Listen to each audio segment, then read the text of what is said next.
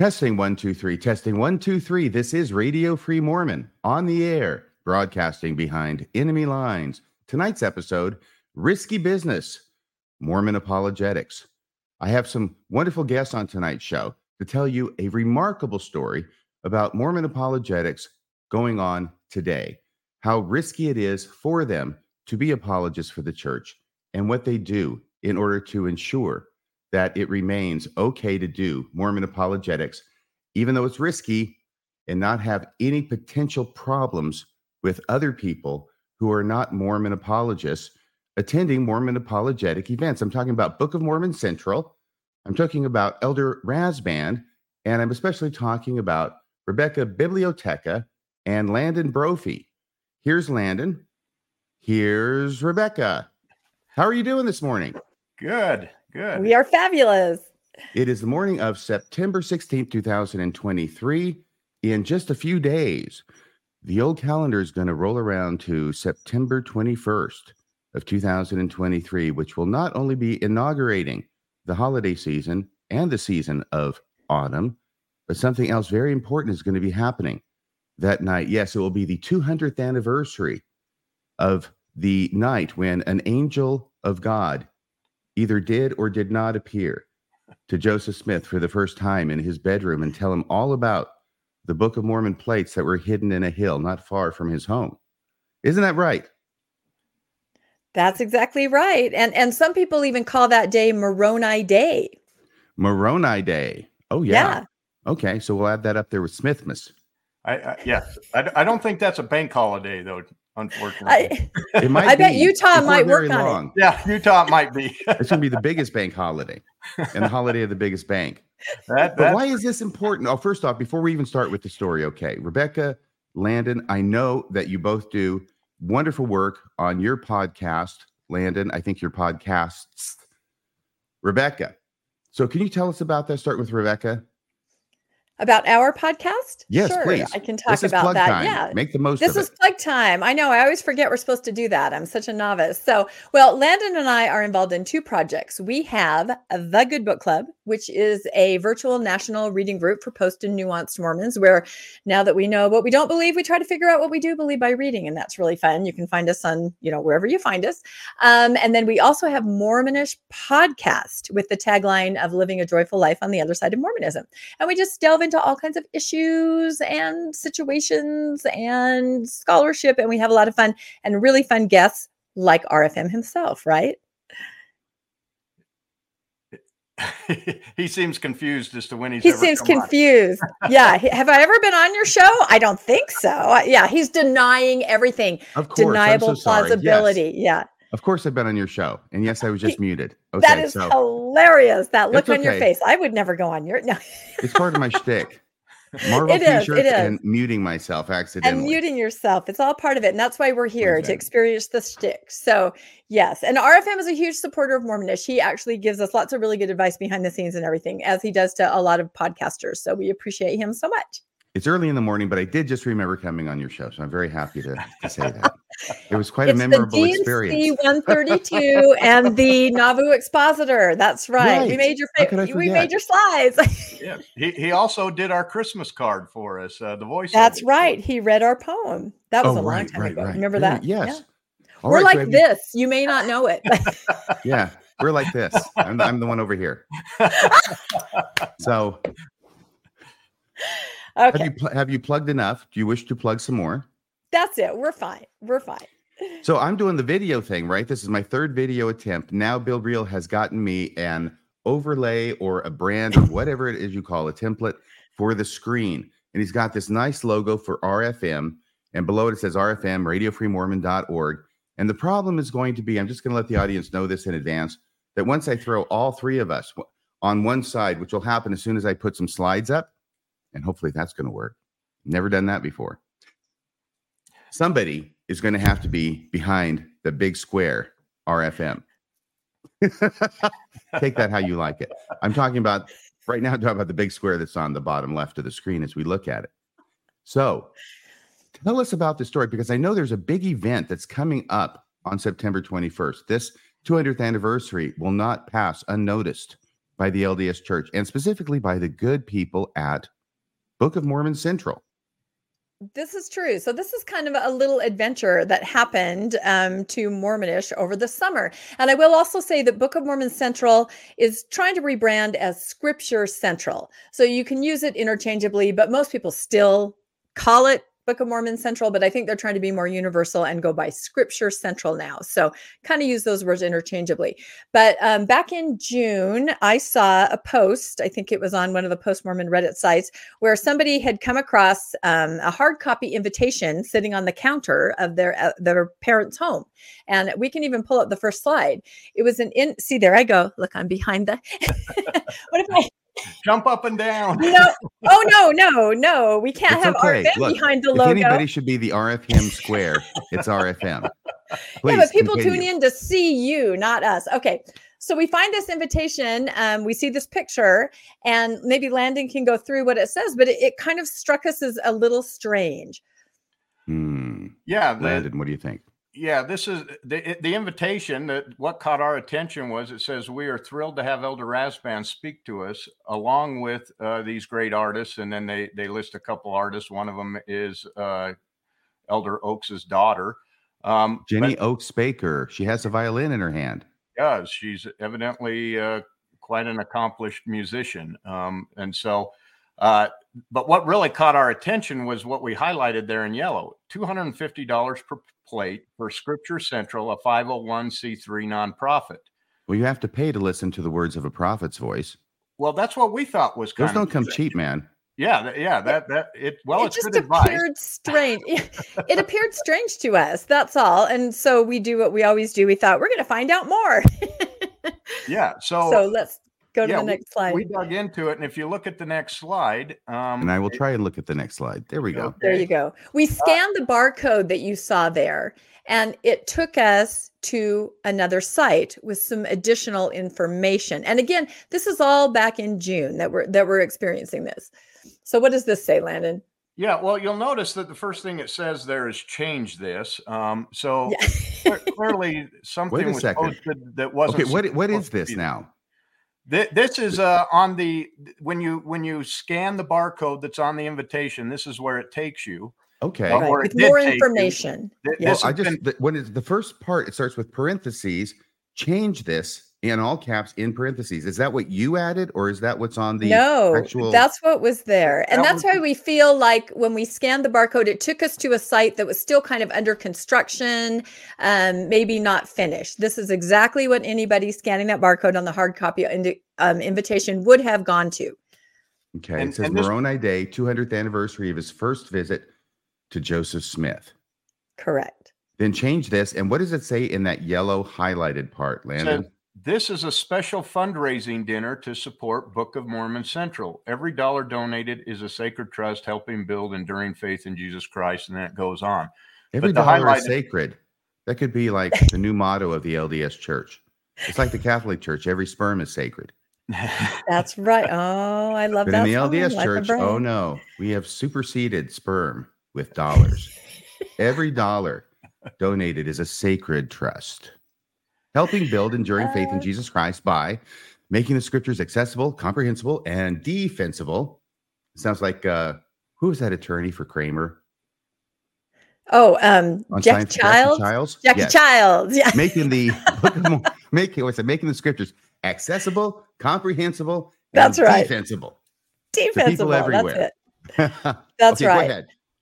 I'm running away with things. I'm sorry. So no, it's okay. And so we didn't just take this at face value. We also called the number that was on the invitation because they just kept saying fundraiser. And of course we were like, that just seems very strange to have an apostle that is speaking for a fundraiser, because I know they try very hard to distance themselves from any, appearance of supporting one organization over another. So we called and they did tell us, yes, this is a fundraiser.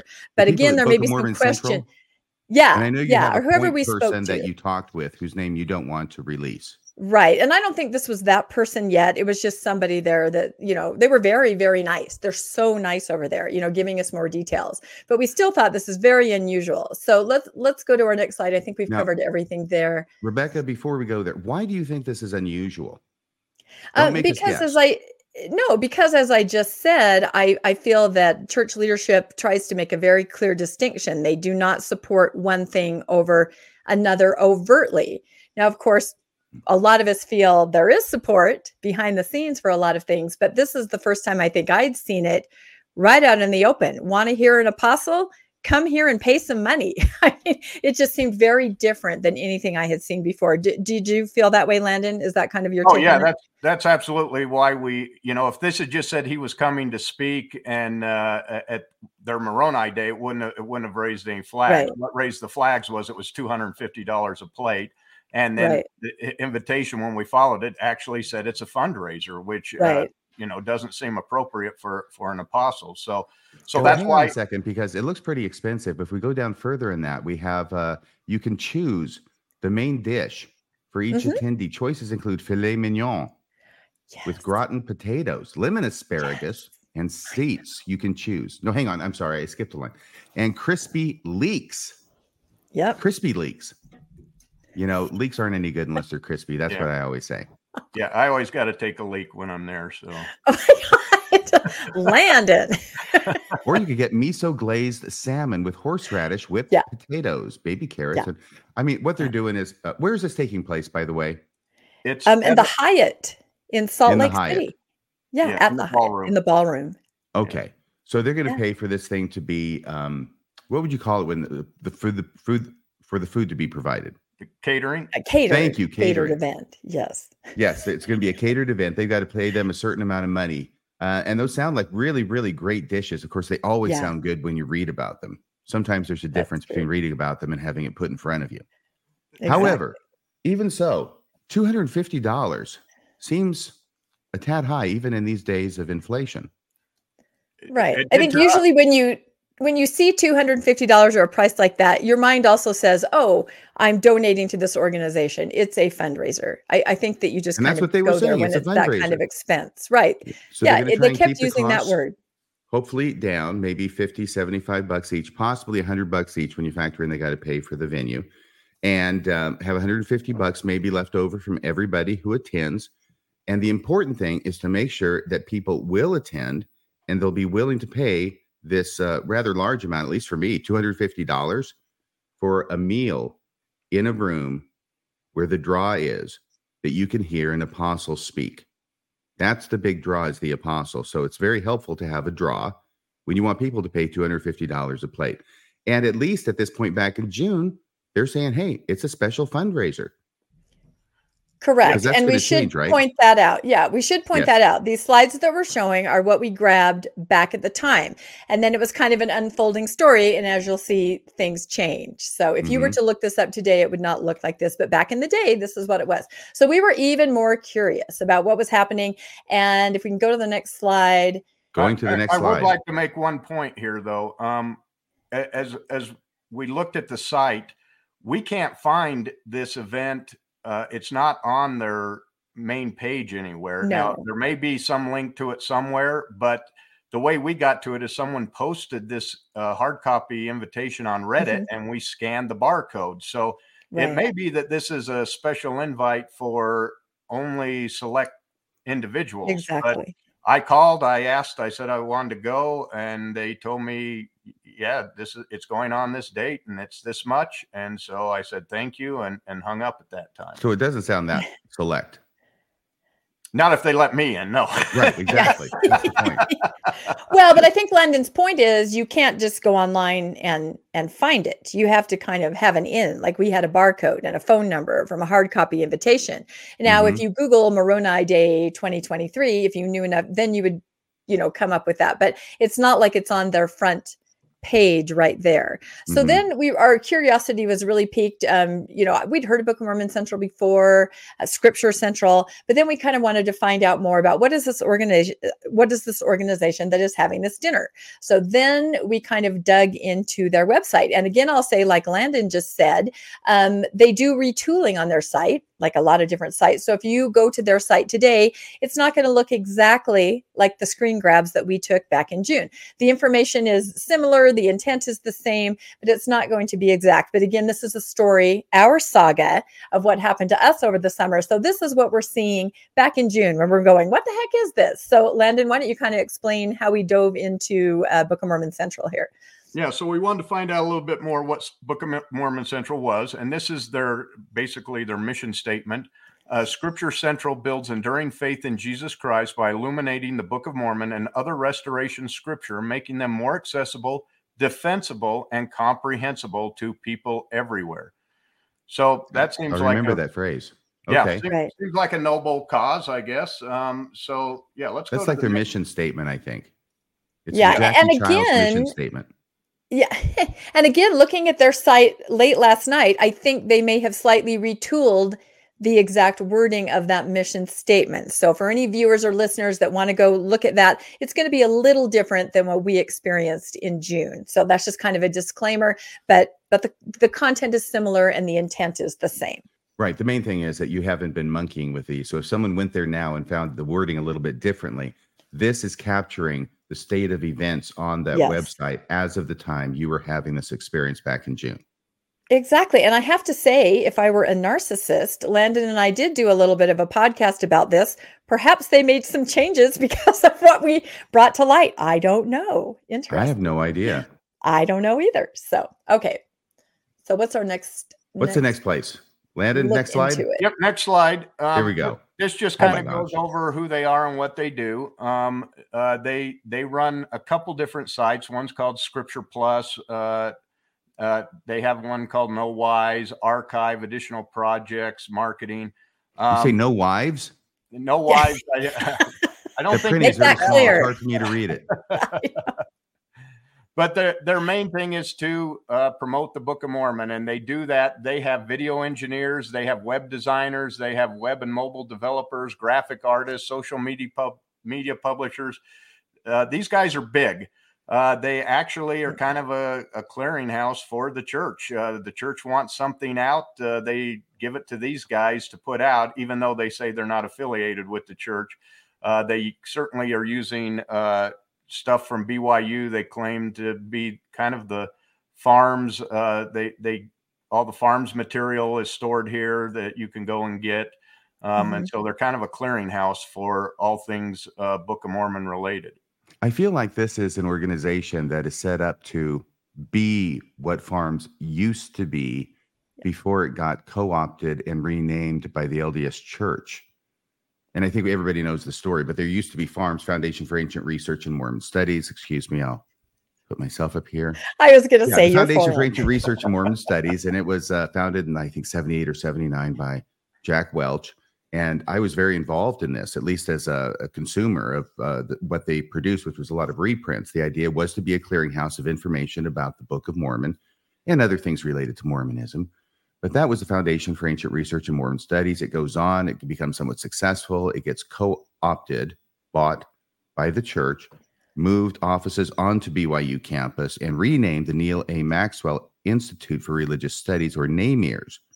And that has had its own trajectory over the years. But let's make it, I think it's safe to say that what NAMIRS is doing now is not what Farms was doing before. Okay. So this looks to me like an attempt to get back to what Farms was doing before, but now under a different name, being Book of Mormon Central. And I see Jack Welch's picture there. I think he's involved in this, which would make sense. Yep. He was one of the founders of Book of Mormon Central. All right. Next slide. Yeah. The next slide is their book, is their vision statement.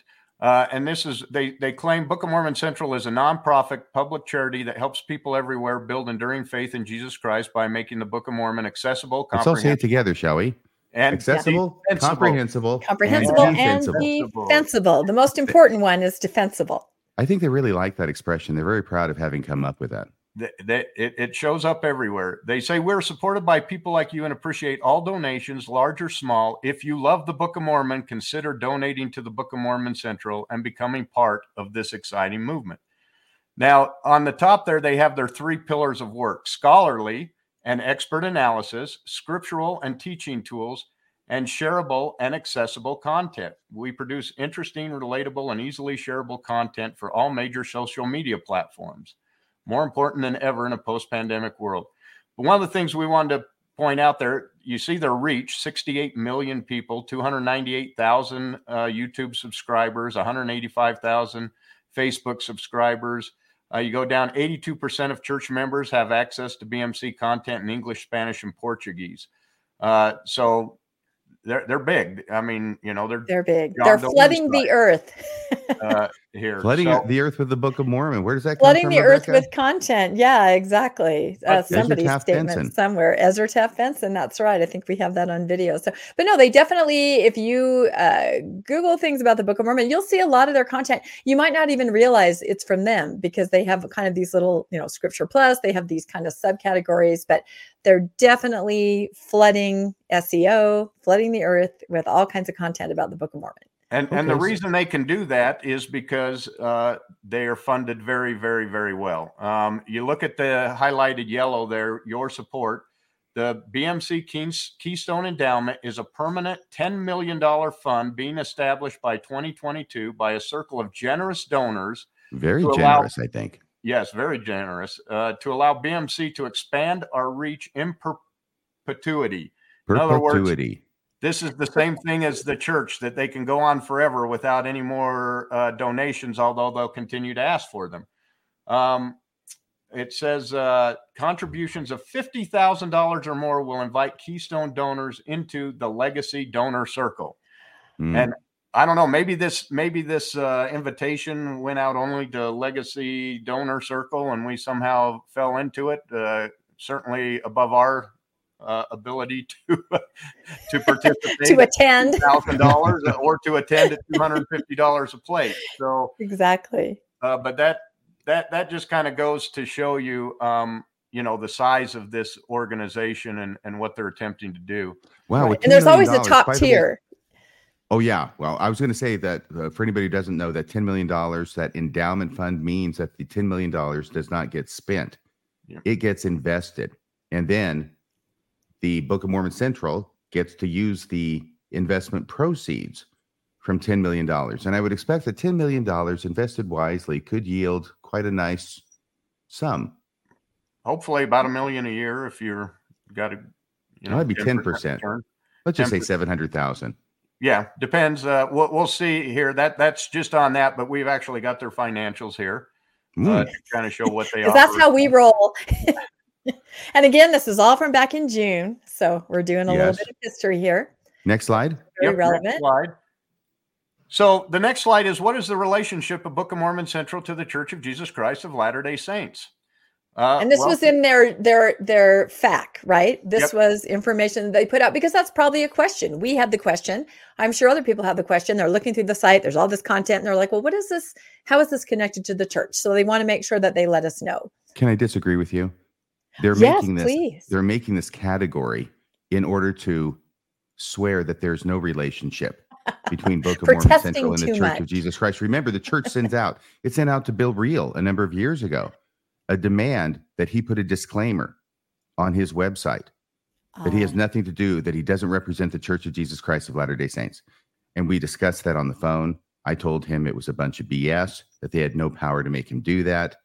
But on the other hand, he decided, well, look, I'd rather just put it up there than mess with a legal battle, a potential legal battle. And of course, this is what they count on. So he put it up in a rather satirical fashion. It's still on the page. It's down way low, and it's all put together in this massive, very small print. But so that's what I expect, is they want to make it very clear, whether they were asked to or whether they just already know, there can be no connection between Book of Mormon Central and the LDS Church. By the way, I haven't even read this. I'm presuming that's what it says. What does it say, Landon? Kind of, that's what it says. It says all BMC executives, board members, and employees are active, faithful, believing members of the Church of Jesus Christ of Latter-day Saints. So you can trust us. Some of our volunteers are members of Community of Christ or Restoration Branch congregations. So you can't trust them? Not at all. BMC receives no funds. Wonderful people. BMC receives no funds directly from the church, only via the Church of Jesus Christ of Latter-day Saints Foundation. Exactly. So in other words, we don't receive it directly from them. They launder it through another organization before it gets to us. That's exactly what that's saying. And they are not controlled in any way by the church. Right. That's, of course, BS. Forgive me. They're faithful Latter-day Saints. What that means is if the church tells them to do something, they're going to do that. If the church tells them to not do something, they're not going to do that, regardless of how that message is communicated and through what people. Correct. And you can even see the next line there, the semi-official church news. I guess church news is only semi-official. Yeah, it's the Liahona that's official. Yeah, that's the only official semi-official. Man, who is writing this? They ran want an to make article. Sure that everybody understands that you can't trust the church news either. There could be things in there that are wrong, and we just want to make it really clear that it doesn't stand for the church. It's semi-official. All right, interesting. Yep. Semi-official church news ran an article about BMC in January 2016. Most of our readership are Latter-day Saints. Church departments have met with us. No kidding. Who else would they be? Well, it's Book of Mormon Central, for crying out loud. The critics may look at it as well. That's right. That's exactly what we did and got in trouble for. So we'll talk about that. But church departments have met with us to understand precisely what we are doing. So they're not overseen by the church, but church departments have met with them to understand. They know what they're up to. And those are the people through whom the messages are directed by top leadership. Yeah, we just want to know what you're doing. We don't want to have any input into how it is you're doing it or any ideas about how you could do it differently. Right. Don't ask, don't tell. Mm-hmm. Yeah, I'm not believing any of this so far, except for semi-official. The church has begun licensing the LDS 2013 edition of the scriptures to outside entities, and BMC received the first such license. So they have a license to the scriptures. Excuse me. Where was this again? This is on their website. The church has begun licensing the LDS. I actually meant in the paragraph because it's so small. The church has begun licensing the LDS 2013 edition, licensing of the scriptures to outside entities. And Book of Mormon Central received the first such license. What the heck?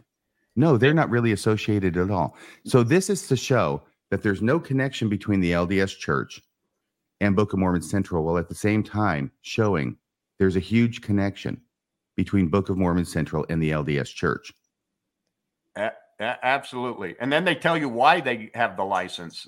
We republish these sacred texts with engaging enrichment materials such as art, music, explanatory notes, etc. in our Scripture Plus mobile app. We held our 2016 Moroni Day celebration in the Joseph Smith building on Temple Square. The church has sent some of their experts to consult with us and help us improve certain technical skills. Well, yeah, see, they have nothing to do with the church. There's no relationship between the church and Book of Mormon Central. It seems like a strange way to state that, doesn't it? By telling all the way that they're connected. That they are. But again, you understand, there's 2 points to this. This is wonderful because there's 2 messages that they're trying to get across, and the messages are actually contradictory. The first message is, we have nothing to do with the church. The church doesn't control us. They're not involved. So they have plausible deniability, or as my friend Bill Reel might put it, the church has deniable plausibility. But on the other hand, they want everybody who reads this to understand that really they are very, very closely associated with the church. The church is involved in up to its eyeballs in what they're doing at Book of Mormon Central. And that, my friends, is why you should not only read what we produce, but you should also donate. Those are the 2 messages that I see being attempted to be written in this. I have a little technical difficulty, but you can't see because I'm still hidden. Yeah, so they're writing one message, 2 opposing concepts in it, and they're doing beautifully, I think. Right, and again, I was going to say that is what struck us about that invitation. It seemed like a very glaring statement that the church is involved. Here is an apostle speaking here. It was almost like, oh, you said that out loud, which is why we decided to look into it, just because it seemed very overt when on the back side of it, they're saying things like, no, no, no. So that's why it's piqued our interest. Landon, and now you've got to the part that's highlighted. Is it okay if I read this and you stop me wherever you want? Absolutely. Yep. BMC, Bowel Movement Central. It's an unfortunate acronym. Oh, BMC. Dear. Wow. I hope that doesn't catch on. Yeah, no. BMC is not officially endorsed by the Boom. See? Comma. Although, okay. Yeah. Although, there's the but. BMC is not officially endorsed by the church, although we are a trusted, independent organization. Yeah, independent. And by independent, we mean totally dependent on the church. Members of the 12 and the 70 have keynoted BMC events. I know Elder Holland spoke at one in 2017. I saw a video of that while I was preparing. Church leaders and employees work with us. They work with us. Leaders and employees work with us, both as private individuals and occasionally in official capacities. We hope our efforts help all of the religious organizations within the Restoration Movement who cherish the Book of Mormon. We hope our materials prove useful to missionaries working with investigators. We hope our approach helps many people stay in the boat, as Elder Ballard taught in his October 2014 and October 2016 General Conference addresses. Okay, I'm going to stop you right there. Please do. These next couple sentences are just boom. Yeah. Wow. Take it away. No, go ahead. Go ahead and read it. But okay. I want to highlight these next couple sentences. Our publications ultimately depend on research. Research is inherently exploratory and uncertain. Being completely independent empowers Book of Mormon Central to take calculated risks, which the official church would not be comfortable undertaking. If we are successful, the church benefits. If we are not successful, the church is not embarrassed. We support the church's mission to help more of God's children feast upon the words of Christ in the Book of Mormon. Well, that is very interesting. And by the way, that's the basis for the title of tonight's show, which is Mormon Apologetics, Risky Business. This comes from this statement by Book of Mormon Central themselves, talking about how risky it is for the church to do apologetics. Therefore, they farm it out to independent groups that the church funds and helps and has apostles speak at fundraising dinners. That's exactly right. That's the same way I read it. And, obviously, RFM, you're a lawyer and brilliant. I'm just a regular Joe, and I can read that. Right. Well, and I will say that this statement here, the way it's worded is, as far as I could tell, looking through it last night, is not on the site anymore. They've kind of retooled it into a list of bullet points, but the concept of this is the same. And the actual statement off the site that I pulled off last night, I don't know, I could read all these bullet points. They're pretty good. But what RFM is referring to is it says, because of the inherently risky nature of our endeavor, we expect to remain independent for the foreseeable future. So risky, ever-changing scholarship. Could you read that line again? Those risks. I want to do something. Go ahead. Yeah, it says, because of the inherently risky nature of our endeavor. There we go. That's a reference for those of you over 50. Tom Cruise. We need a little Tom Cruise in there. That's right. We don't know because RFM is covered. He could be wearing that white dress shirt and sliding across the studio. We have no idea what he's doing back there. So sorry to disappoint you. He's not going to do it in his underwear, is he? No, but again, so this statement that you see on the screen, that's not there anymore. That was in June, but the current one is just, again, talking about these risks, which is maybe scholarship that's a little bit more on the edge, that they're not going to present in general conference or in the Liahona. They can present it here. And then I believe the word embarrassment was used. If the scholarship turns out to be, new information comes out, it's not quite correct. The embarrassment, if there is embarrassment, is not on the church, but on Book of Mormon Central, who can just say, oh, okay, we're just going to, walk that back and now we'll try this. So, but again, people can go there and they can read this scholarship and decide if it, is important to them. It's something that they can kind of base their faith on. But the risk is not on the church, and the embarrassment is not on the church. The way I read this is we're going to present some things that may not really be valid or may not be, verifiable, but it'll increase your faith. Therefore, we're going to say it anyway, even though it may not be verified. And then if we're wrong, it's on us. But the church gets to take advantage of its faith building to you. So the church takes advantage, but if it becomes an embarrassment, that's on us. Okay. Correct. Next slide. Yep.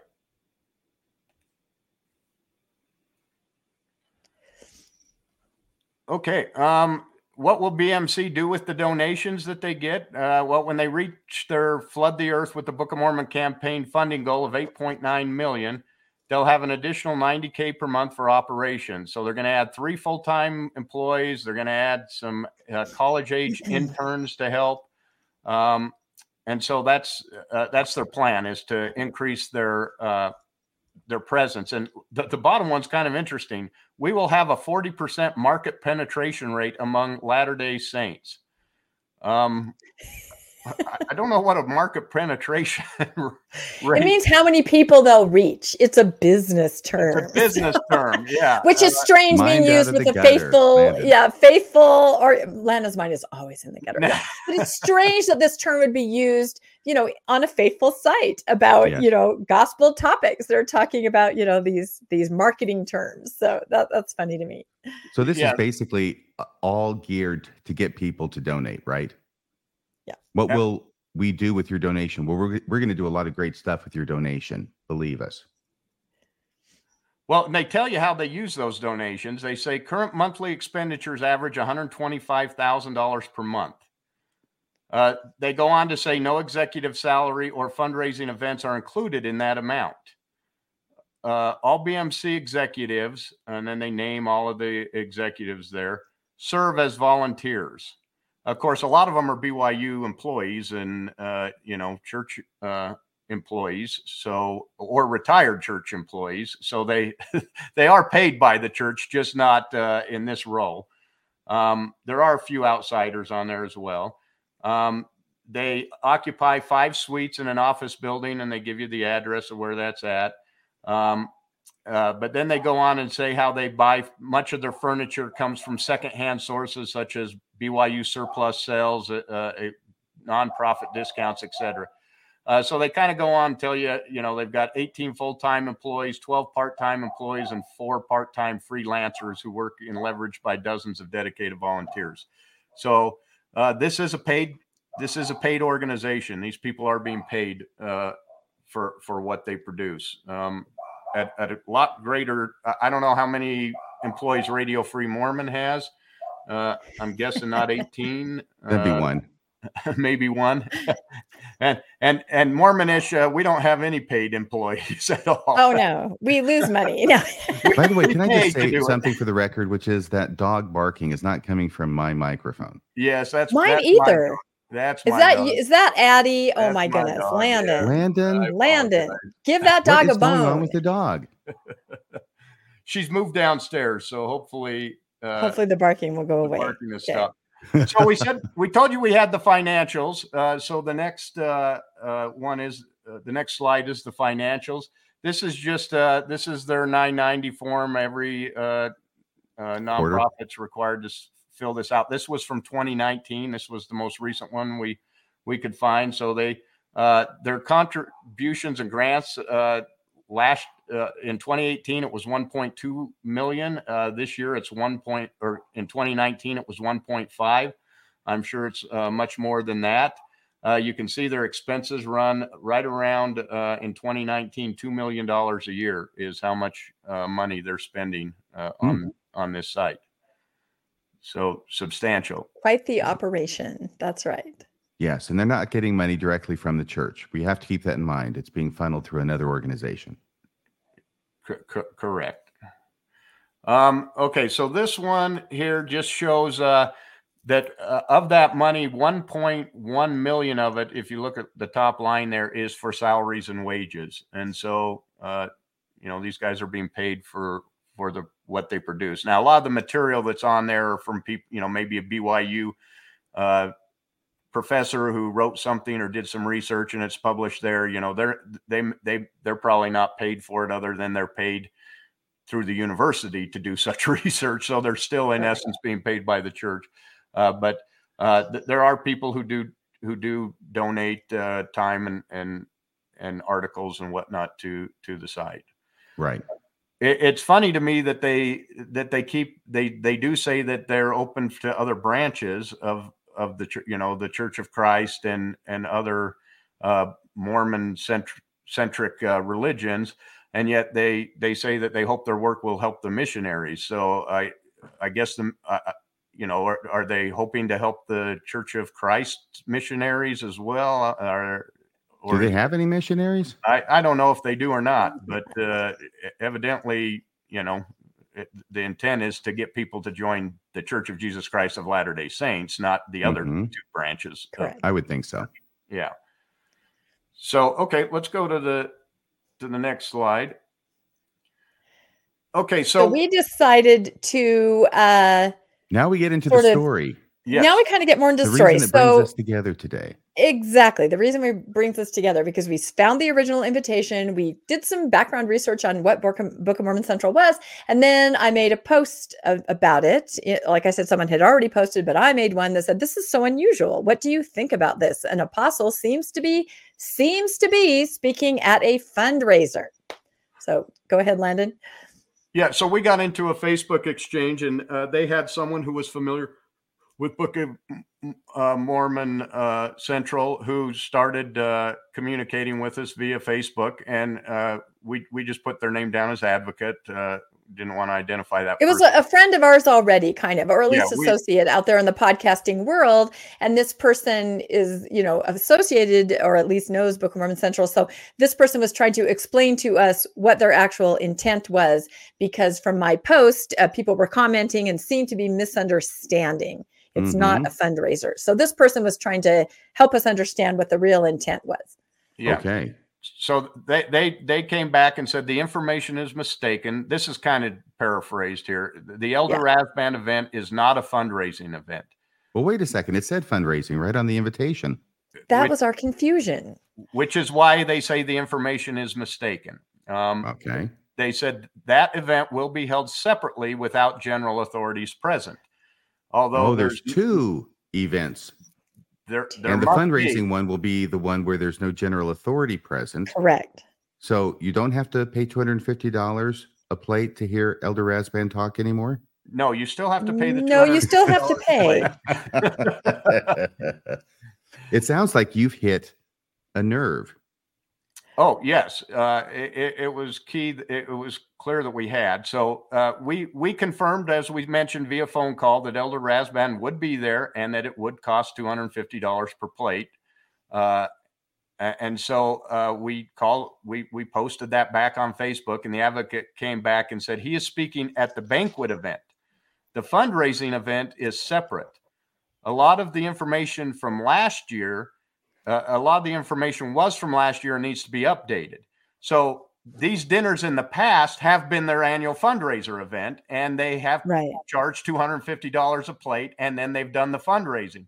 However, because Elder Razban will be there this year, it's not a fundraising event because general authorities can't go to fundraising events. Correct. So his point of view was just and as we saw, remember it said change this. They had not updated yet the information that you would be taken to by scanning the barcode. So fundraisers in the past without church authority this time, they need to change it because, the two cannot go together, be presented together. So that's how this advocate was explaining it to us. But then it was interesting. Do we have a slide about it, Landon? Because we kept going back and forth to the site, and it almost seemed like changes were being made real time while we were doing this exchange with the advocate. It was just funny. They were they listening to us? It was so funny. Everything you're saying is getting passed through your advocate. Right to the Book of Mormon Central people. He was clearly getting on the phone with them and calling them because he'd come back and say, I just talked with someone and they told me this. So he was clearly talking to them. He said the banquet ticket price covers expenses of the evening only, and they are hoping to just break even on the costs. And we'll go over that. $250 a plate. They're hoping to just break even. There are no explicit calls for monetary donations when general church leaders are present. So, no explicit calls for monetary donations. Well, that's different, isn't it? Yeah, and they're not explicit calls. So they may say, you know what you need to do to help this organization. Do your duty, Mormon. No, but they're not going to say, they're not going to get up after Elder Razban speaks and say, if you like what you heard, you know what you need to do. They're not going to do that. They might allude to it later, or Landon even had the thought maybe they would send out a little card or something later that would say, now donate, but they cannot do that there while he is there in the room. Okay, this is just so transparent to me. Perhaps I'm cynical, but what it seems like to me, and I'll switch this out so everybody can see me. Thank you. What it seems like to me is they've been caught red-handed talking about a fundraiser with an apostle present. And so now they're going to define a fundraiser in such limited terms as to make it so that this is not a fundraiser. You're still going to pay $250 a plate to go hear Elder Razvan speak. That's not a fundraiser, they're saying, even though they said it originally, but now they've been called on it. So we're going to scrap that idea. A little bit too close there. And now we're going to say that a fundraiser only occurs if there's a general authority present and somebody makes an explicit call for monetary donations. That's what a fundraiser is. That's not what we're doing. Therefore, it's not a fundraiser. Correct. And they that. So then they changed. So they changed. If you go to the next slide, they updated the invitation, and so we went back to the site. But then we started noticing some other anomalies, I guess you could call them. It says, upon arrival, you will be greeted at our check-in tables in the ballroom foyer. There you can meet some of the Scripture Central staff, volunteers, and service missionaries. Wait a second. Service missionaries? Service missionaries. That stood out to us. Yeah. That means like official Church of Jesus Christ of Latter-day Saints missionary serving a service mission, right? Well, that's what we took it to be. That's what we took it as. And it was then explained to us that missionaries, when they are service missionaries, they are given time in which they can donate their time to certain approved charities, such as they could go work at a soup kitchen as a service missionary, and that would count. And so that is what the claim is that these are service missionaries who have chosen to do service for this organization, which is approved by the church. Yeah, except that's acting like the service missionaries are not on missions for the church, which they are. Correct. It's like they're just and anyone attending. Yeah, I was going to say anyone attending, walking in. Correct. Anybody walking in and attending, if they're wearing their name tags, would definitely think the church had some kind of part in this evening because their service missionaries are there. So, and I don't know if they'd be wearing their name tags when they come, or if they would, just be regular people. I'm not sure, but it was strange to us. I'm just seeing more and more links between Book of Mormon Central and the church. Absolutely. Correct. RFM, could you read that bottom line that's highlighted under the picture there? That's a good question. All proceeds from this event go to support Scripture Central, a 501c3 nonprofit organization. Well, that sounds like a fundraiser to me. I don't know. I'm just a small town attorney. Yeah. Again, confused, but this is all updated from the original, when we scanned the barcode, what originally appeared, this is their update, but still confusing to us, we felt.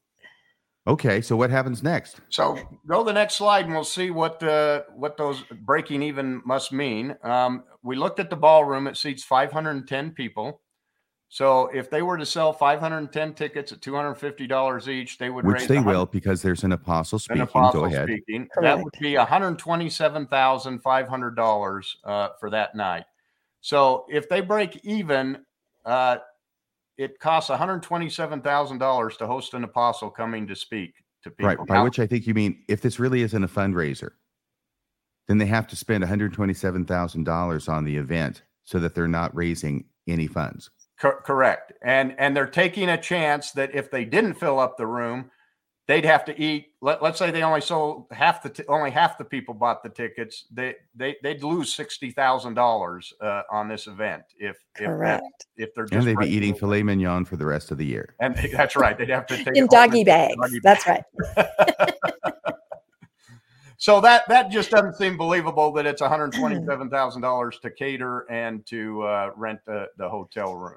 A hotel room for hotel ballroom for a night. Do you have any idea how much it does cost to rent the motel room for a night?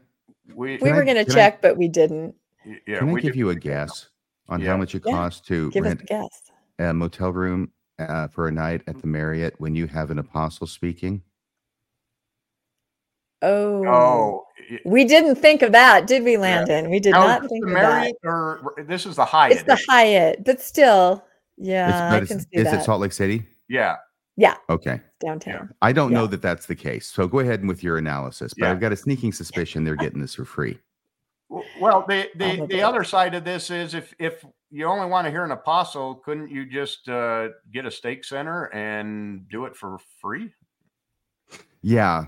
You're not raising any money. I mean, you wouldn't get any money out of it, but it's not a fundraiser. So why not just do it at a church building? It's very much a fundraiser. $250 a plate. Come on, guys. Yeah. It's Moroni Day. It's a very special day, and it's the 200th anniversary. And it's interesting because I haven't heard the church proper speak about this very much. The 200-year anniversary. Have either of you? No. I mean, Scripture Central, yes, but you would think that this would be kind of a big deal that they might be talking about, but I haven't really heard anything or seen any articles about it. So maybe this is one of these cases where Scripture Central does what the church doesn't do. The church is not going to come out and say Moroni Day, but Scripture Central is. So interesting. Yeah, so we might be confused as to whether this is a fundraiser if we go to the next slide. Yeah, we're still confused. Hang on just a second. I'm just going to the church's official webpage, seeing if there's anything about Moroni Day coming up. Yeah, I mean, it's the 200th anniversary. Like this is the founding event. This is a pretty big deal. And so I'm kind of surprised too that there isn't anything. I don't know why. I don't either. But yeah, this is very interesting. So I didn't go through the entire church website. I was just looking at the home page. And there's nothing about, hey, it's Moroni Day or anything about the 200th anniversary. Yeah. And it's coming up in a week. So you'd think it would be there right now. And they love pivotal dates and they love anniversaries and they love celebrations. So I don't know why this one has kind of been swept under the rug. It's very strange. I know how I would advertise it on the church website if I were in charge. Uh-oh. It was 200 years ago on a night just like tonight. There you go. I don't know. And it's interesting because they celebrated the first vision, which that date is still kind of nebulous. This date, because it is the equinox, and we all know the ramifications of that, it's absolutely known. This is the date. You'd think they would celebrate the date they know for sure. The first vision, not so much. Right. And it does look like my recollection is that Moroni did or did not appear several times to Joseph Smith over the course of the night of September 21st to 22nd. Yep. So they're having this on the 22nd in the evening. They're catching it at the tail end to celebrate the anniversary. Correct. I think it was like at midnight, span the 2 days. He came at 2 a.m. and several times during the night. And again in the morning, in the morning above the fence or something. Yeah. After Joseph Smith fell over. So okay. Why are we confused as to whether this is a fundraiser? I don't know why there would be any confusion at this point. And of course, you'll see a quote from RFM because I was talking to him about this throughout the summer saying, what is happening here? What is this? And I love this quote, Landon, or RFM, read your own quote right there. This is what he told me, which I thought was great. Their position seems to be that if they say it's not a fundraiser, it's not a fundraiser, even if they are raising funds. Exactly. And that seemed to be the conclusion that we came to as well. There's a picture of an apostle on an invitation for $250 per plate dinner. Service missionaries are present. The past invitations for this celebration, when no apostle there, call it a fundraiser and then say, please join us by reserving your seat to this dinner at the cost of $250 per person. We encourage you to come in a generous mood with a desire to give even more this evening if your circumstances allow. It's like a Rotary Club meeting. Yeah. That tells you the $250 a person must be somewhat of a fundraiser because they're saying we encourage you to give even more. To help. Yeah. And then the current online invitation says all proceeds will go to Scripture Central. So everything in here seems to indicate this is a fundraiser, and yet we're told it's not a fundraiser simply because Elder Razvan will be there. Mm-hmm. Are you able to deduct the $250 amount you have to pay to attend? It is, yes. It's because they're a charitable organization. So, correct. Right.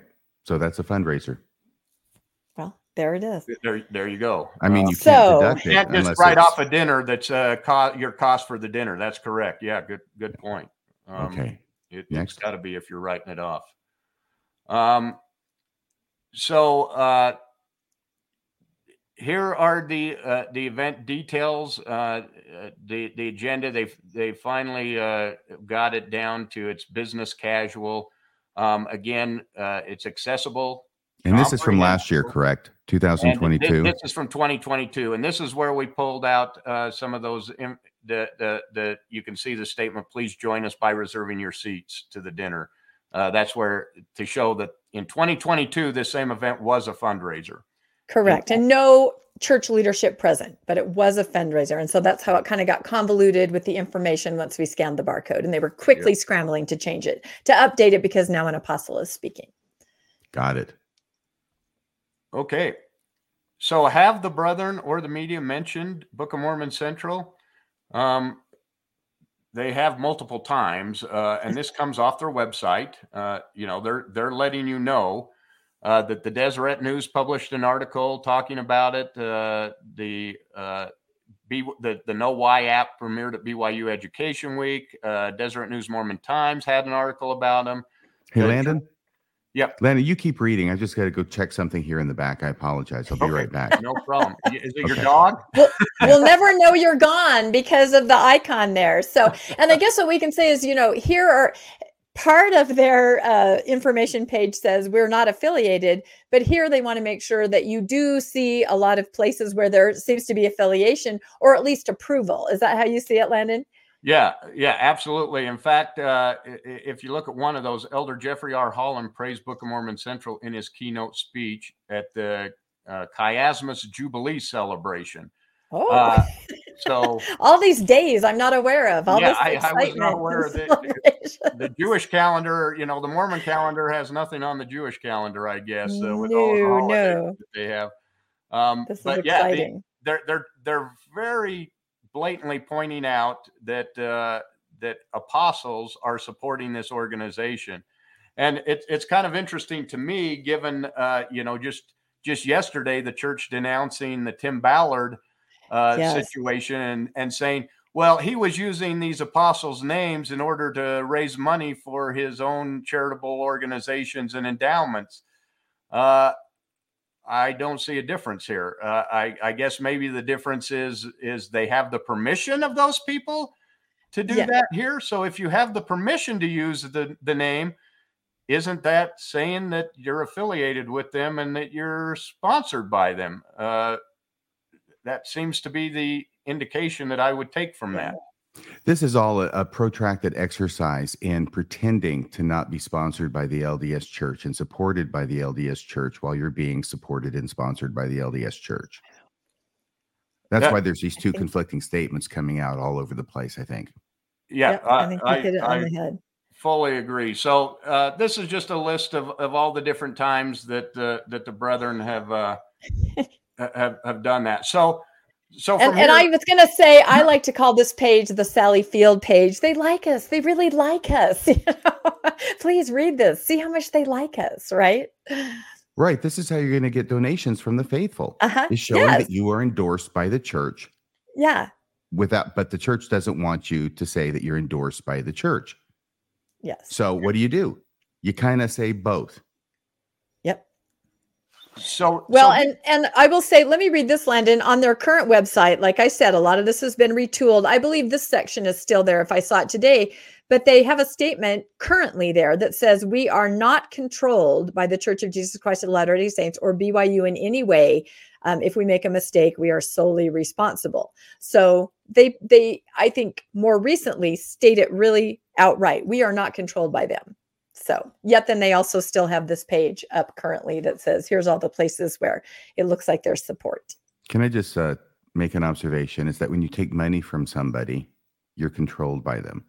If you have their apostles and top leaders speaking at your functions, you're controlled by them. Well, this was the presentation that we put on a Mormonish podcast that we did back in June. To explain this, we put this out, questioning, is it appropriate for an apostle to, go to a dinner that appears to be a fundraising dinner? Exactly. Is this our final slide, Landon, from that? No, but the next one we want to hold off on. I mean, that's the more current one. Okay. Yeah. So yeah, no, that's exactly right. And as Landon was saying, we did this episode and we sort of joked throughout it. We sort of said, boy, I'd like to go. I like filet mignon. I like salmon. We made those kinds of jokes. And then suddenly, to our amazement, one of our listeners and viewers said, I want to send you guys to this. I will pay for the tickets. We were really surprised, weren't we, Landon? yeah, absolutely. Yep.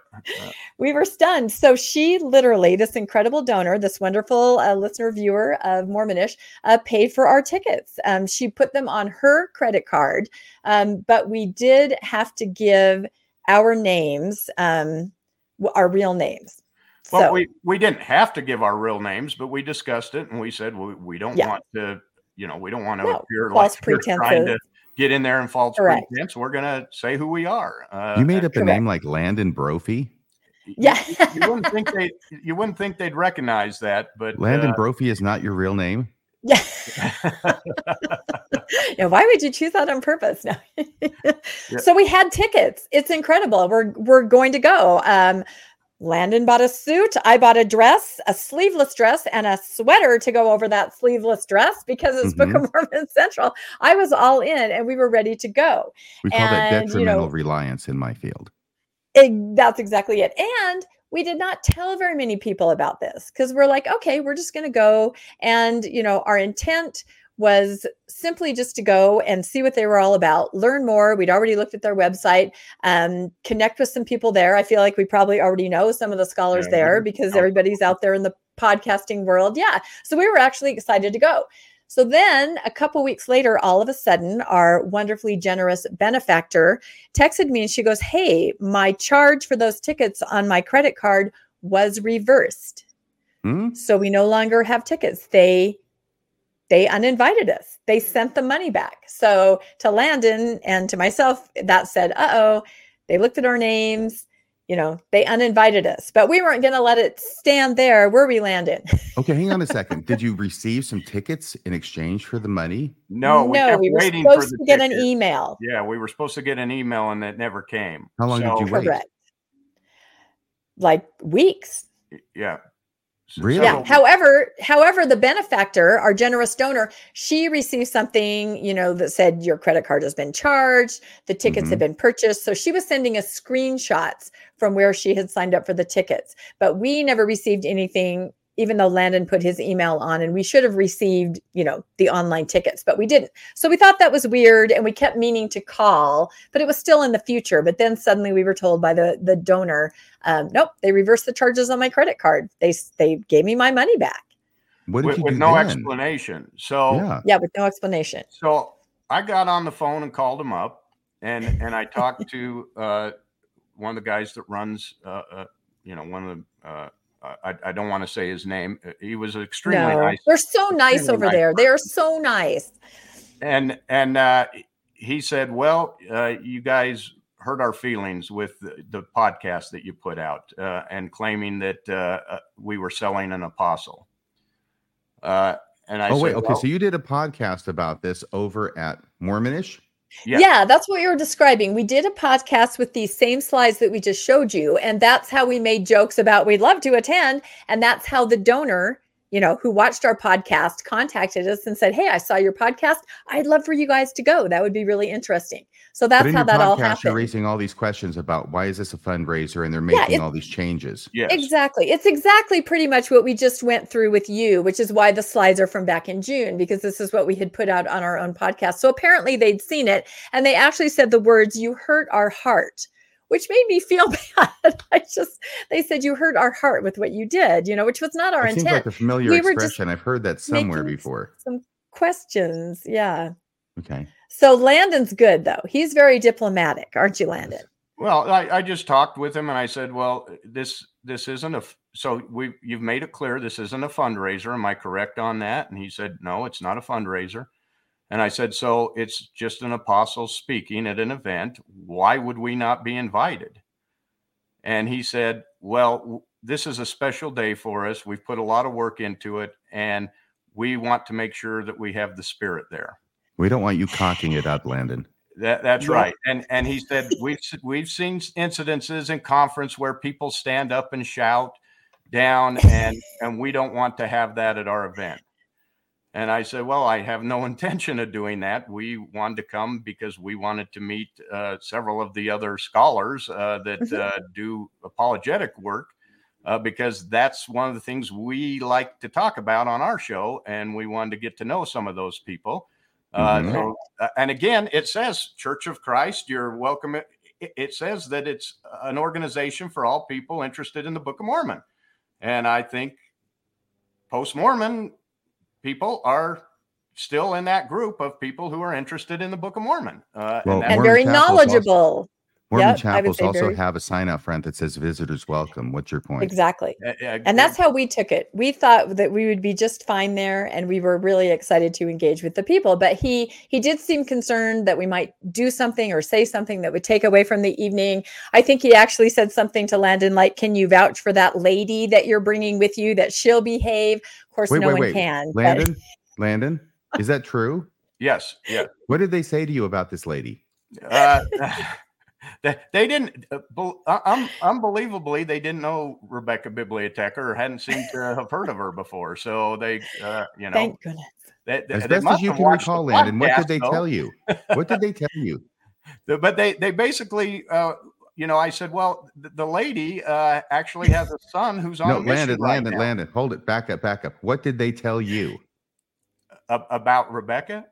What did they tell you? Yes. In other words, Rebecca's saying what you told her they said. I'm trying to get back to you. Oh, the first party account. Yeah. Oh, you think they use some other derogatory? I have no idea. I just want to get the best witness. Yeah, that's what they said. Is can you assure that the guest, the lady that you're bringing, that she's going to behave herself? Which is, and he couldn't, so no, yeah, he couldn't, so they took no. Okay, so she's the lady. I said, you clearly don't know Rebecca if you think she's going to cause problems. She's, the kindest person I've ever met. She handles every situation diplomatically. In fact, whenever I go on and reply to comments, she comes in and tells me, you're being too mean. You have to calm those down or whatever. Yeah. So. That's Rebecca for anyone who doesn't know. So, I assured him, I said, absolutely. I said, this is kind of strange that she can have a son on a mission and support a son on a mission, but she's not allowed to come listen to an apostle speak. That just doesn't seem reasonable. So he said, well, I'll tell you what, I'll allow you to come if you introduce yourself when you get here. And so that we know who you are, and I'm guessing they probably were planning on setting us at a table with church security, with the ward bouncer, with the bouncer. Yeah, I'm guessing that was the plan, but that's fine. We agreed to that, and so he said, hey, if you have any questions, feel free to text those to me or email me about that, and we can have a dialogue on it. So I said, hey, I appreciate that. He said, okay, I'll open it up. You can purchase the tickets again. You can buy those again. You can buy them. And he asked us what kind of dinner, what entree we wanted too. So we were all excited. Landon can have his filet mignon. I can have my salmon. That's right. So we were excited. But then he called you back. He called me back as soon as I hung up. Later. 5 minutes later, he called me back up and he said, hey, we just want to let you know this is going to be streamed, so you don't have to record it.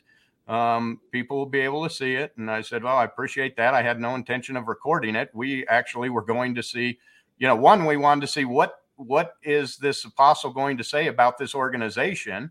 And because he's not going to say anything of interest about Moroni. Probably not. It may be. It's just going to be the standard spiel about reading from, what Joseph Smith said, and here comes Moroni, and it's glorious, and the Book of Mormon, and the plates, and happy Moroni Day. That's all Elder Razban's going to say about that. It'll be the most boring, uninteresting talk ever, because it's just going to say what everybody's heard a million times. But I think what you said is interesting. You're wanting to know what it is Elder Razban's going to say about Book of Mormon Central. Yes, absolutely. Yeah. Because we're interested in what this organization is and how they're using it. And so we're interested to go watch and see what's going to happen. And we're willing. He told me we didn't think you would want to come. And I said, well, why would we have spent $500 to come to something we didn't want to come with? He said, oh, we don't think you'll feel comfortable there. And I said, well, oh my I gosh, don't feel uncomfortable. Why do people say that when what they really mean is we're not comfortable with having you there? You there. Yes. He was clearly speaking for me, but we had a good conversation. He was a kind man and you know, somewhat disingenuous. Yeah, absolutely. But they're very nice over there. And I had to laugh at that because I thought, oh, like they picture us, I think, as a post-Mormon in a trench coat with a camera. I mean, you know, we're really trying to pull one over on them. And that was not our intent at all. In fact, we thought we might probably know some people there because, you know, think of Sunstone, where we all go. There are active Mormons, faithful Mormons, post-Mormons, all, you know, people from the Restoration. We all interact together. And on a level of scholarship, I feel like there is that higher ground where maybe smaller things, you don't really go there, but you can interact. And that's what we were hoping for, was dialogue and discussion and interaction, and just to find out more about their organization. Because I will say, I have lots of family members that love Book of Mormon Central. I mean, it's like tabbed on their computer. They go there. So I'd like to find out, you know, what are they reading? What are they seeing? So that was our intent.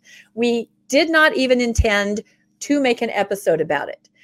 We didn't tell anybody we were going to go, and we were not even going to do some kind of an expose afterwards and say, aha, we went, here it is. We were not going to do that.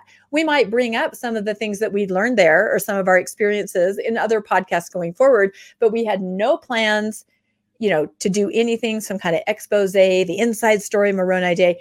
We were genuine. That's how I felt. Did you feel that way, Landon? I felt like we were genuinely going to interact and learn more. Yeah.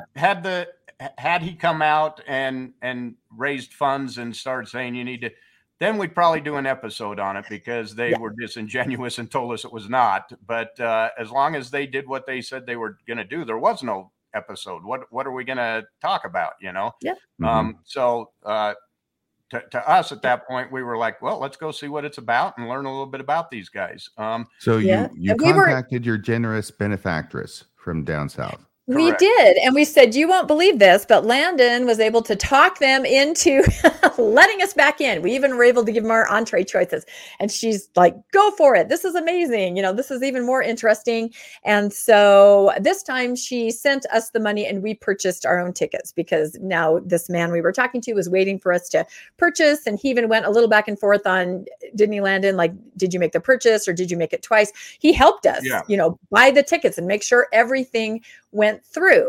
And so at that point, we thought we were excited. Like I said, I bought a dress and a sweater to go over the dress, and Landon bought a suit, and it's marked on our calendar, and we are going to go to Moroni Day. And we were even hoping we could meet some people there that we might even invite on our podcast to talk about this, you know, because we have all kinds of people on our podcast. So we really were enthusiastic about this and excited. So then about a month went by, would you say, Landon? Because this is all happening back in June and July. Yeah. So we're set. We're ready to go. It's on our calendar. And then something very unusual that we did not expect at all happened. So Thursday, we got the following email from them. And if you go to the next slide. Going to the next slide, sir. As soon as I can find it. That email. Here, hang on a second here. Okay. Yeah, I think I can. And I will say too that this donation now is not tax deductible because we are not a 501c3. So yeah, correct. This woman is literally given, this wonderful donor, it's not tax deductible. She gave us, you know, was going to give Book of Mormon Central this money. So so here's the email, and I blanked out the person's name. It says, and this was just out of the blue, no notice. I checked my email, and dated September 14th, by the way, September 14th, 2023. It had been 2 days ago on Thursday, correct? Thursday, yep. At 3:17 p.m. Yep, I just bought my suit the night before because I don't. Isn't that always the way? Don't go to church. Well, why don't you have suits already? That's what I want to know. So it says Landon's a rustic kind of guy. Yeah. No, when you don't go to church, you just kind of let that slide. You have suits, right, Landon? Like in the back of your closet. He was in a bishopric, for God's sake. You know, that sounds like my story. Yeah, all the suits don't fit me anymore. Where'd you get the suit? At Dillard's. Yeah, like nice. Like a tux kind of thing. Like we were going to dress up. I was wearing like a ball gown. We were going to go and make a really good showing for the post-Mormon community. And then what happened? We got the email, And what does the email say? It says, Dear Landon, I thank you for your interest in attending the Moroni Day celebration. I remember that when we talked, you represented your intentions to be honorable and not detrimental to the Church of Jesus Christ of Latter-day Saints. I do not want to judge your motives. I also hoped that your attendance might foster a greater understanding and mutual respect, which is exactly what we intended. Yep. I know. I read that sentence to say, you're an effing liar. Yes. Well, he then goes on and tells us why we're uninvited. In light of your recent published podcast with Dr. Lundwall, I sadly do not feel that we can achieve this goal, and I'm unwilling to subject this special occasion to scorn in form in a future podcast. When we last spoke, you indicated a desire to have questions answered. Perhaps this is a better forum to open dialogue. You appear to personally be a very delightful individual, and I certainly would look forward to getting to know you in the future. In light of now this, we're getting to the passive end of the passive-aggressive state. Yes. In light of this, I will be sending once again your $500 back to you and wish you the best. This $500 is getting a lot of mileage. It is. It's moving all over the place. Or $250 dinners. Our poor donor, it's very confusing to her, but she's been extraordinarily gracious and amazing through the whole process. So I will say to Book of Mormon Central that email hurt my heart. I mean, it really did. And I know we'll get into this, but Landon and I were at a event with Richard Bushman last night. This is a faithful type event. We know how to attend these things. I made a list while I was sitting there of all the different faithful events and conferences I've gone to. And there are a lot. And we're not there with any kind of ulterior motive. We really are there to listen and to learn. There's no scorn. There's nothing like that. And so to be disinvited like that, it was really surprising to me. I mean, I podcast with a lot of people. I made a huge list over on Steve Peineker's show. I'm a co-host. You know, he has more of a faithful audience. I have a list of like 15 faithful guests that I've interacted with that I consider my friends. You know, we move very easily between all the worlds of Mormonism, and being a post-Mormon is part of that world. So I just think they really misunderstand what we would have done. But the other takeaway from that, did you notice the podcast that they called out? So we've been around Dr. John Lundwall. So we've been around. No, exactly. We've been around our podcast for less than a year, and we've done probably 70 episodes. And some of them are a little more hard hitting, like Cody Temple or Heber Temple. You know, there are all kinds of things that I can see that they could take exception with. But our series with Dr. John Lundwall is just pure scholarship, Book of Mormon scholarship. And that is what they called us out on. And to me, that's more telling than anything else. I don't know. How do you guys feel? Yeah, remember, if you go back to their pillars, scholarship was one of them. And they specifically said, we're involved in a risky business, because they understand that this scholarship could be questioned. And so why would they take exception to that? And I actually was just looking, I found this morning on actually Mormon News Roundup. Dives had a little section that had Tad Collister on there, and they played a part from him, and he said that critics should not just come and criticize the Book of Mormon. It was on them to provide answers. So somehow they get to make the claim, but it's on us to provide the answers. But okay. You did. We did. We did. Dr. John Lundwall did. Yeah. What Dr. John Lundwall did was he provided his research, his analysis based upon his expertise, which is largely devastating to the truth claims of the Book of Mormon, or that the church has for the Book of Mormon as being an authentic ancient record. And we couldn't figure out, you know, at first I was going, well, that was pure scholarship that we were talking about. No snarky remarks. To scholarship on the Book of Mormon, which is what you're about. So I called John and I talked to John, and he said, well, remember, I referenced their material in my presentation. And so I sent you a video, and I don't know, I've just got a small section of that. From your show with John Lundwall. From our show. Yeah. He was so fantastic on your show. We had him on Mormonism Live not too long ago. Right. That's what I was going to say. He's actually working on a series with this. Part 4 just dropped. One of the sections he did do really well on Mormonism Live. It was incredible, but it's such an interesting series as he's just going through sort of evidences of the Book of Mormon. And one of our hopes going to Book of Mormon Central was to talk to some scholars and invite them to come on and engage with Dr. Lundwell's research. We wanted to kind of have a section of Mormonish where we called it peer review, or because a lot of people weighed in on YouTube on the comments. You know, a lot of apologists kind of attacked or gave their own opinion.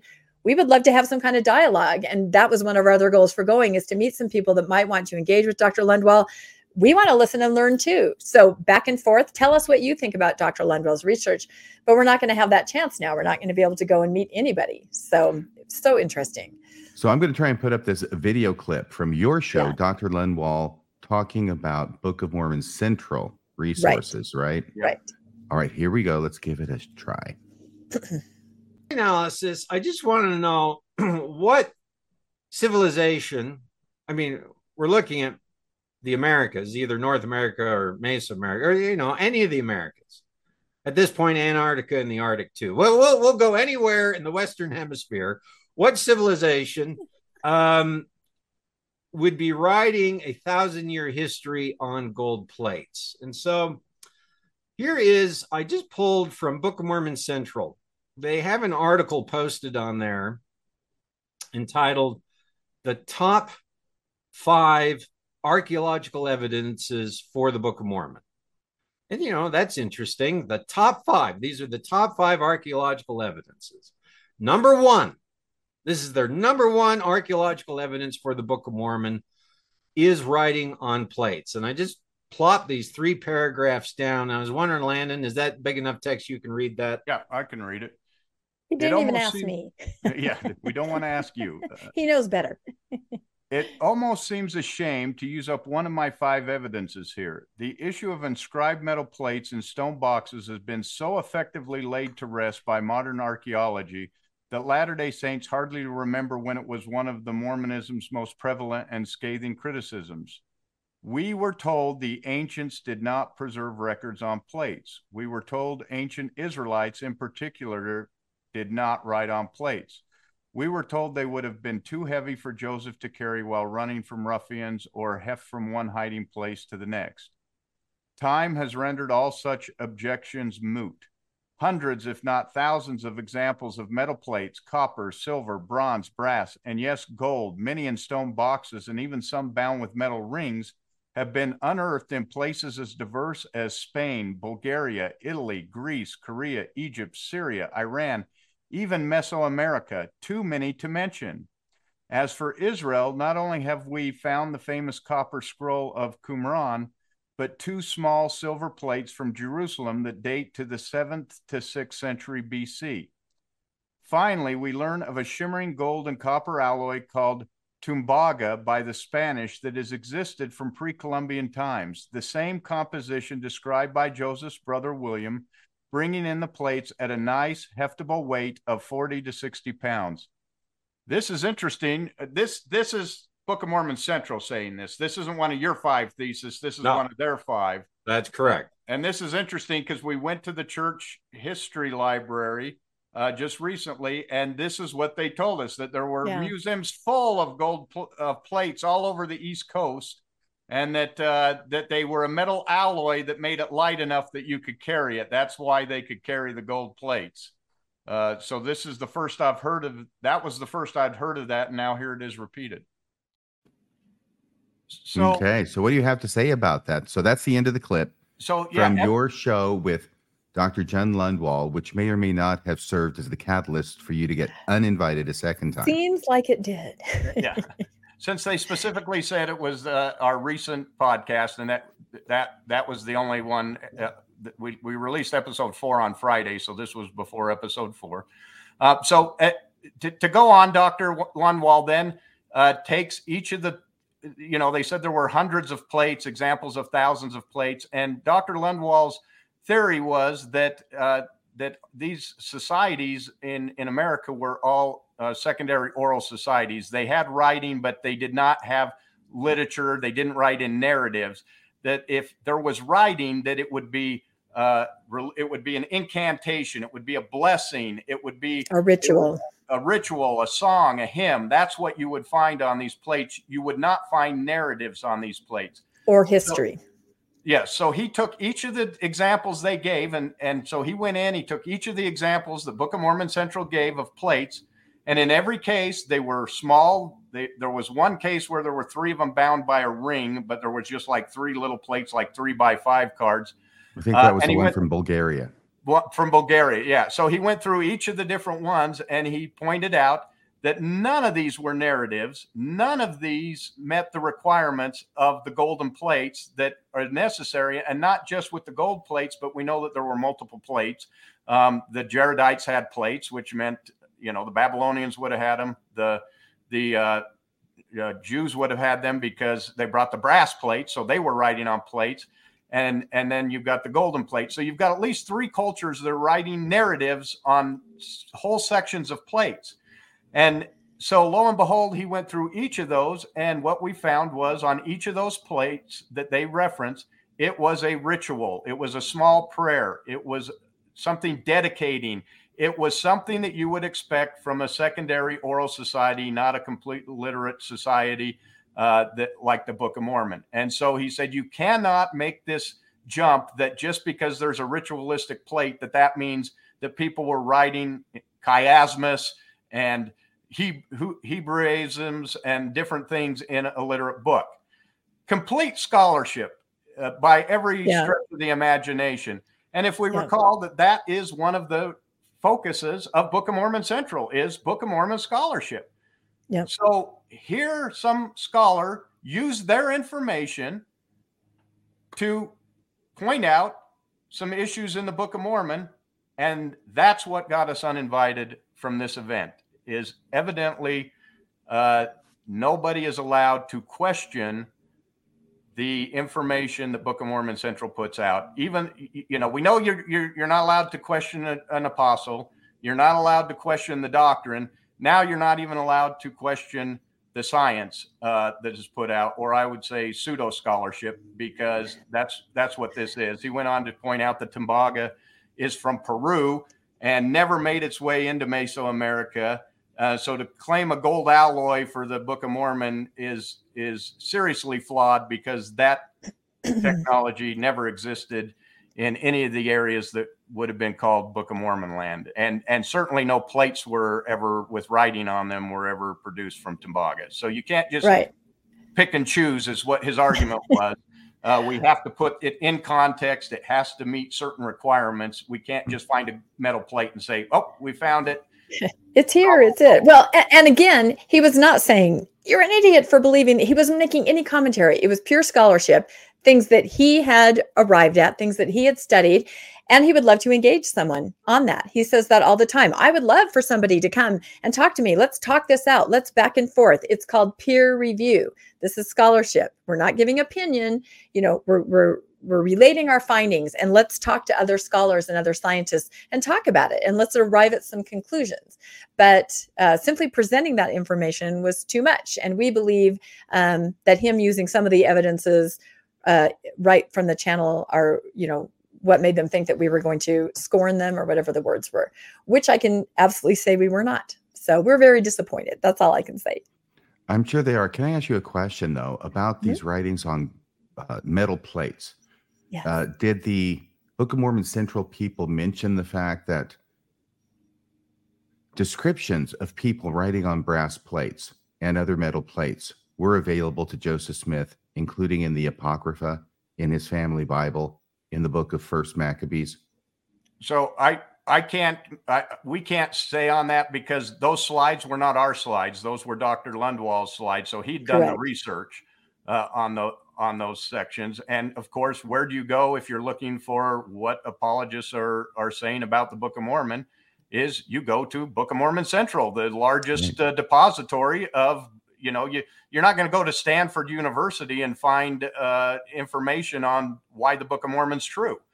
You're just not going to find it there, because serious scholars don't engage in that because there's no proof of it. So you have to go to the apologetic sites. Right. And I'm just bringing this up on the ancillary issue of the fact that even if there had never been any writing on metal plates discovered as of the time of Joseph Smith, and I think that's probably an iffy proposition. Yes. Certainly more have been found since Joseph Smith in the intervening 200 years. But even if there had been none, Joseph Smith was aware of the fact that ancient people wrote on metal plates because it's written about in his Bible. At a minimum. Well, okay, that's all I was saying. You've just been uninvited, RFM. Now you're uninvited because you're bringing up some scholarship. Yeah, that's exactly it. Is it scholarship to say? Forgive me, but I would be loath to pay $250 to go and have to suffer through one of Elder Razban's talks. In fact, they'd have to pay me $250, and even then, I'd have to think about it. Well, we now have the $250 back to pay you, RFM. That's right. We can send you. Maybe you should try. Yeah, I guess I should say that because, like, when I talk about this amazing benefactor, and one of the most wonderful things we just love about podcasting and getting to know everybody is she said, you know what, just keep that and use it to support Mormonish, use it for what you need, use it for your, Zoom subscribe. I mean, she was so kind. I just couldn't believe it. So a really positive thing that came out of this is just knowing that there are just wonderful people out there that, kind of want to further the work. So shout out to, I know, Anonymous, but you know who you are. Thank you so much for everything. And that is great. That's fantastic. So how do we wind this up? You weren't invited, but they did accept your money. Understandably, the donors' money, but the money for the tickets the first time, then they sent it back and uninvited you. And then Landon with the silver tongue managed to convince them a second time to allow them to attend for $500, which they accepted. And now they're saying, no, you can't come here. Because you did Book of Mormon scholarship on your podcast. We actually, in our fourth podcast, part 4, we actually invite some of the apologists. Some of them responded, and John says, "I'd love to have them come on the show and discuss it with me. Let's talk about it," because he made the argument that you could fit the text on these plates and that he'd done it, and we're like, okay, come on, let's talk about it. This is how scholarship works. Peer review. You actually want to find out what the truth is. When you're invested that the truth is one thing, and your scholarship has to support that truth, and there's other scholarship out there that doesn't support that truth, and you're being funded by the organization that has this book as its keystone scripture, then you're not going to be as willing to have that kind of dialogue. Absolutely. And I think for me, the thing, he says, oh, we don't want to be, scorned in a future episode. Well, we had no intention of doing that. No. And yet all of a sudden, we're like, we've got to say something about this because this is not scholarship.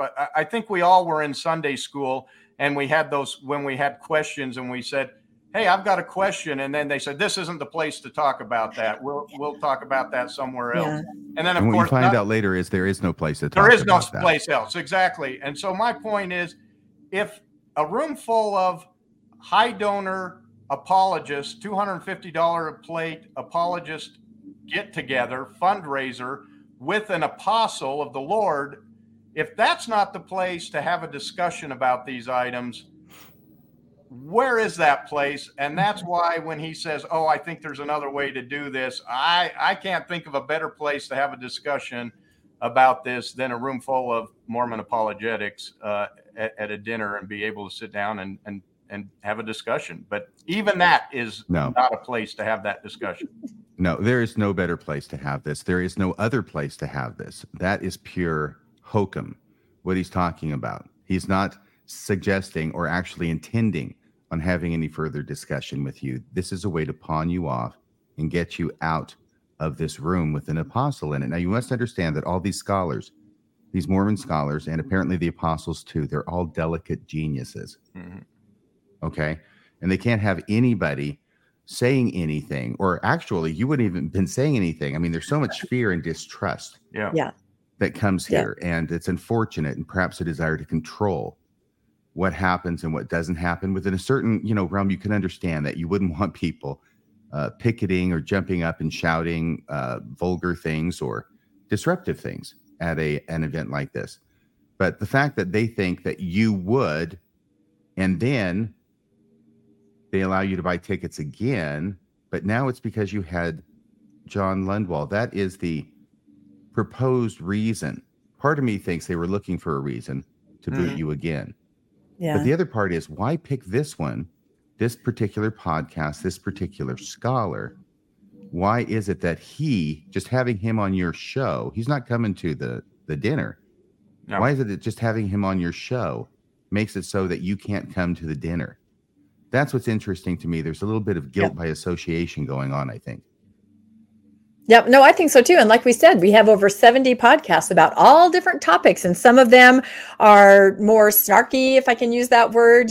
Some of them definitely I can see them going, oh, the things you said there, that's probably not appropriate. But this was scholarship. And we would not have even brought up John Lundwall. It's not like we're going to sit down at a table with some people and say, hey, let me show you this clip. That is not what we were going to do at all. We really were there just to talk and to interact and to learn. And honestly, to try to maybe meet some people, maybe they would bring it up to us if they recognized us and then get a dialogue going. Like Landon said, we have put out calls to various people that have commented on YouTube that are more apologists and said, please talk to us, so we didn't have any evil intentions at all, but I do understand that fear. I think there's a misunderstanding between Mormons, post-Mormons. I get that. And that's why when I sat there at that Bushman event last night, and in my head, I was going, I went to this and this, and I interacted with this person. These are all faithful.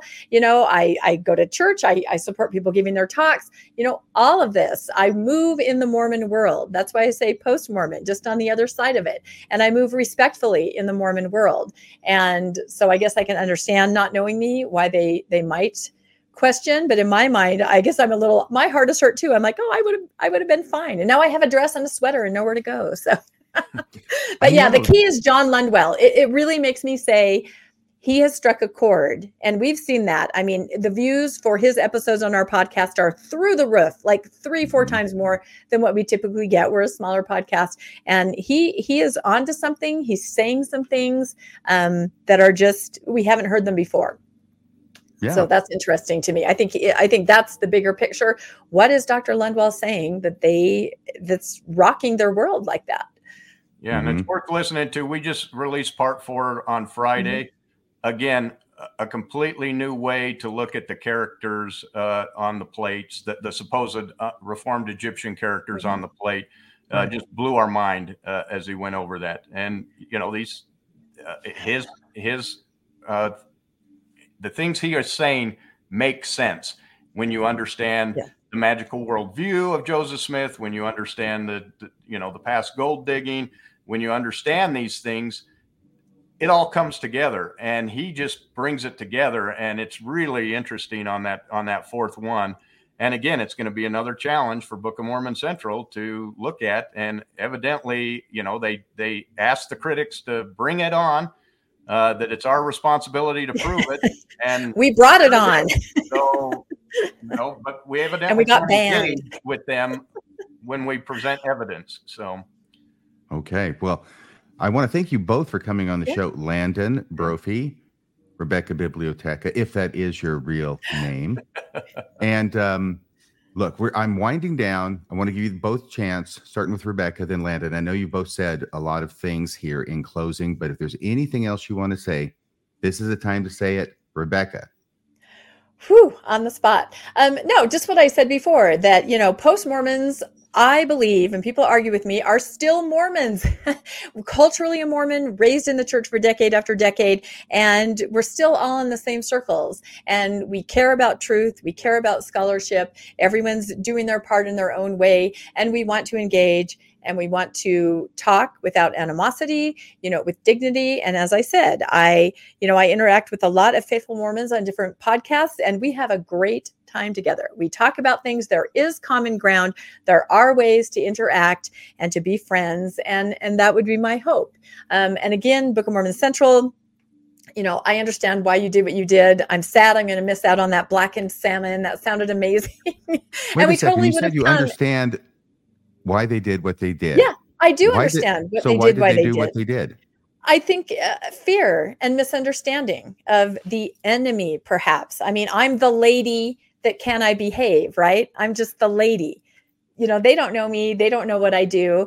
And they lump me into a group of, I think this just a huge misunderstanding of really what post-Mormon's goals are and what they're like and what they think. And so I do understand that. And that's why I hold no real animosity. I'm just disappointed I don't get the salmon. But no, I hope moving forward, maybe a podcast like this will make other apologists say, you know what? Okay, I'm not scared to engage. Let's engage. Let's talk. And I'm not kidding. Landon said, let's have a section on Mormon issue that's called peer review. And I put the call out to a few apologists. Come talk to us. I would love to hear another point of view too, because we shouldn't be so closed off even on the post-Mormon side. We should be open to scholarship too. We can't shut things down either. If we believe what we're saying, we need to listen and then make our own decisions. So absolutely. Thank you for that. Landon, what do you have to say in closing? I was just going to say that, I think Book of Mormon Central serves a purpose. Their purpose is to provide answers to, faithful answers to questioning members. I have no problem. Accessible, comprehensible, and defensible. Defensible, absolutely. That's their purpose. And I have remembered it. I think that was exactly it, wasn't it? You'll probably make a song out of it pretty soon. But I have no problem with that. But someone needs to check that scholarship and make sure that what you're putting out is accurate, that it is comprehensible, defensible, and whatever the third one was. Accessible. You don't have as good a memory as RFM. Someone needs to check those. They need to be fact checked. And just like our stuff needs to be fact checked. Fact checking is not the friend of Mormon apologists. It is not, but it is the friend of truth. And that's why we put Lundwall out there. And we said, we welcome you guys to criticize the information that Dr. Lundwall put out. We welcome you to come and address it on our show, because that's how we get to truth. And so to me, bravo, Book of Mormon Central. I don't see why you need $10 million to put out truth. That seems like it would be a lot cheaper than that to put out. We're able to criticize on a $0 budget, but now we have $500 to do it with that we were trying to give to Book of Mormon Central. So you should see our arguments go way up now that we've got $500 to use. That's right. We have street cred. Street cred. That's right. You had to go there. But wonderful for them. The people were nice. This podcast, nice. We did not go on here out of spite, but we did go on here to say, come on, guys. This grow is ridiculous. Up. Is that really what you want to say? Yeah. Not to put words in your mouth. Absolutely. But grow the freak up, guys. Come on. Quit acting like a bunch of scared babies. Don't claim to be scholars if you're afraid of criticism of the stuff you're producing, because that's not scholarship. Yeah. How about don't claim to be scholars if you're afraid of scholarship? Yeah. Absolutely. Yep. Very well said. Like a lifeguard who's scared of the water. That's it. That's right. That could be TikTokable. I'm thinking you need to do it. So thank you so much again, Landon, Rebecca. I'm going to take you off the screen now. I'll close and I'll talk with you afterward, though, here for a second. Okay. Here we go. Thanks again for coming on the show. Thanks, everybody, for watching. Thank you for all the people who make monthly donations and any other kind of donations to Radio Free Mormon. If you are interested in making a donation, and I hope you are, please go to radiofreemormon.org, click the donate button, make whatever donation you feel is appropriate. $5 a month would be great. I ask for no more. If you want to do more, that's fine, but $5 a month. Your donations do keep Radio Free Mormon broadcasting behind enemy lines. Well, that's about all for tonight. Until next time, this is Radio Free Mormon, signing off the air.